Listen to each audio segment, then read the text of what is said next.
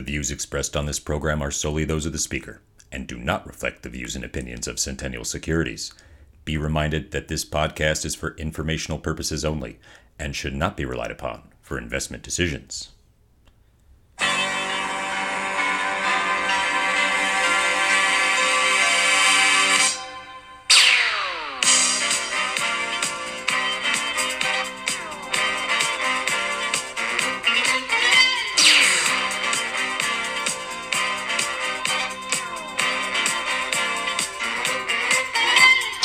Happy Friday! Welcome to the Weekly Investment Podcast, where we discuss the week's must-know investment news and how it affects your money. I am your host, Walter. This week, we discuss inflation, Musk versus Twitter, and currency markets. It's been another exciting week in the investment world, so let's crack right into the news. Inflation data from June was released on Wednesday and showed a year-over-year increase of 9.1%, the biggest annual increase in 41 years. What does this mean for American workers and for the economy? June's inflation number was greater than economists were expecting due to surging costs for gasoline, groceries, and rent. Gasoline prices increased 11.2% on the month and are up almost 60% for the last 12 months. The food index increased by 1%. Shelter costs, which make up about 1/3 of the consumer price index, rose by 0.6% for the month and are up 5.6% annually. Rental costs rose by 0.8% in June, the largest monthly increase since 1986, according to the Bureau of Labor Statistics. This was the sixth straight month that food and home costs rose at least 1%. Adjusting for inflation, workers' hourly wages fell by 1% during the month and are down 3.6% from 1 year ago.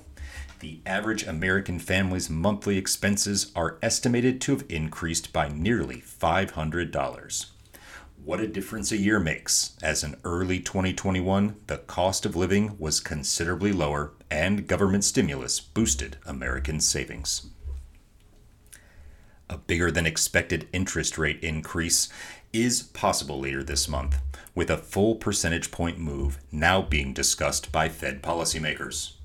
While uncommon in recent history, there have been 38 interest rate increases of 1% or more, mostly during the 70s and early 80s.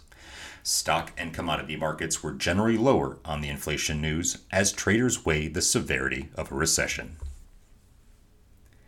Elon Musk pulled out of his $44 billion bid to buy Twitter. The Tesla CEO and Twitter's board of directors are now playing the blame game in an attempt to gain leverage in what looks to be a pending legal fight. Musk initially said that his bid to buy Twitter was about free speech and, quote, important to the future of civilization, end quote, but has since attributed his change of heart to concerns about the number of fake accounts on the platform. Musk has accused Twitter of violating the deal by not handing over information he says he needs to evaluate the issue. In response, Twitter issued a lawsuit in an attempt to force Musk to buy the platform. In its complaint, Twitter refutes Musk's claim by laying out how the world's richest man went from wanting to buy the company in order to address fake accounts, but now wants to exit the deal because of the bot and spam accounts. There is speculation that Musk's concern about fake accounts is a convenient excuse to exit a deal that has become less desirable to him. Twitter's value has fallen this year, along with other technology companies, making Musk's original bid look way overpriced. Musk was also certain to leverage Tesla stock in financing the Twitter deal, and the value of Tesla is down over 40% year to date.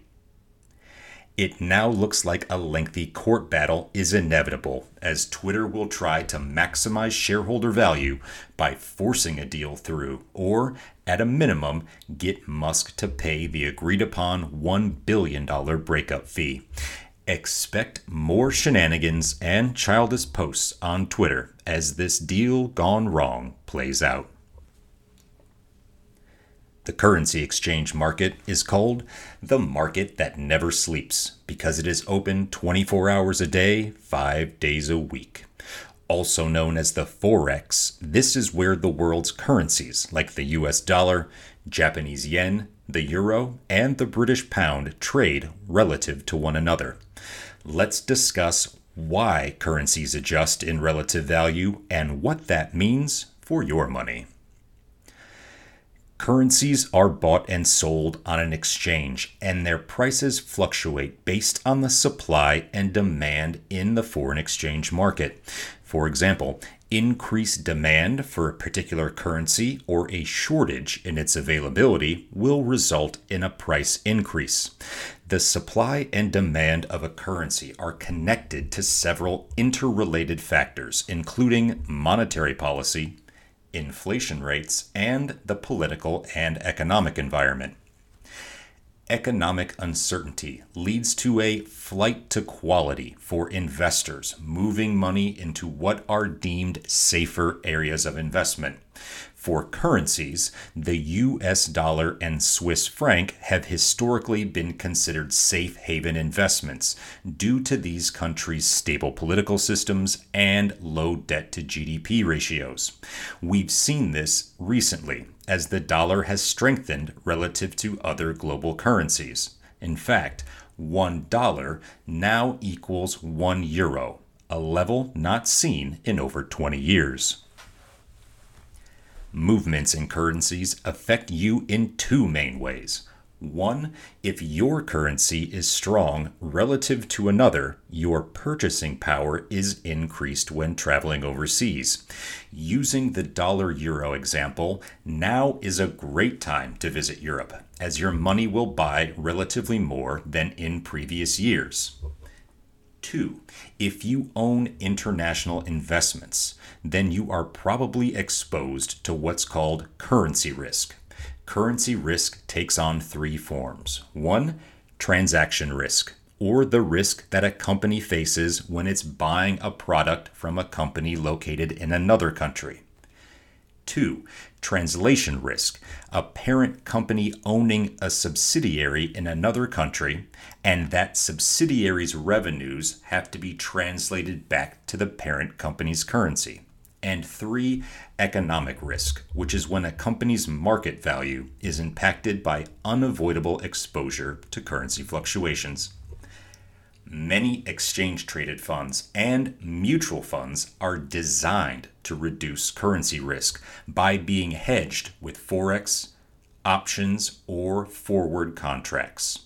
The downside of currency hedged funds is that they can reduce gains and tend to be more expensive than funds that aren't currency hedged. Also, currency risk isn't always a bad thing, as currency fluctuations can be to an investor's benefit. Join us next week when we discuss corporate earnings. Yes, it's that time of year again where corporations discuss last quarter's profits and give future guidance. Tune in next Friday for that and much, much more. Thank you for listening, and please have a nice weekend when you get there. Talk to you next week.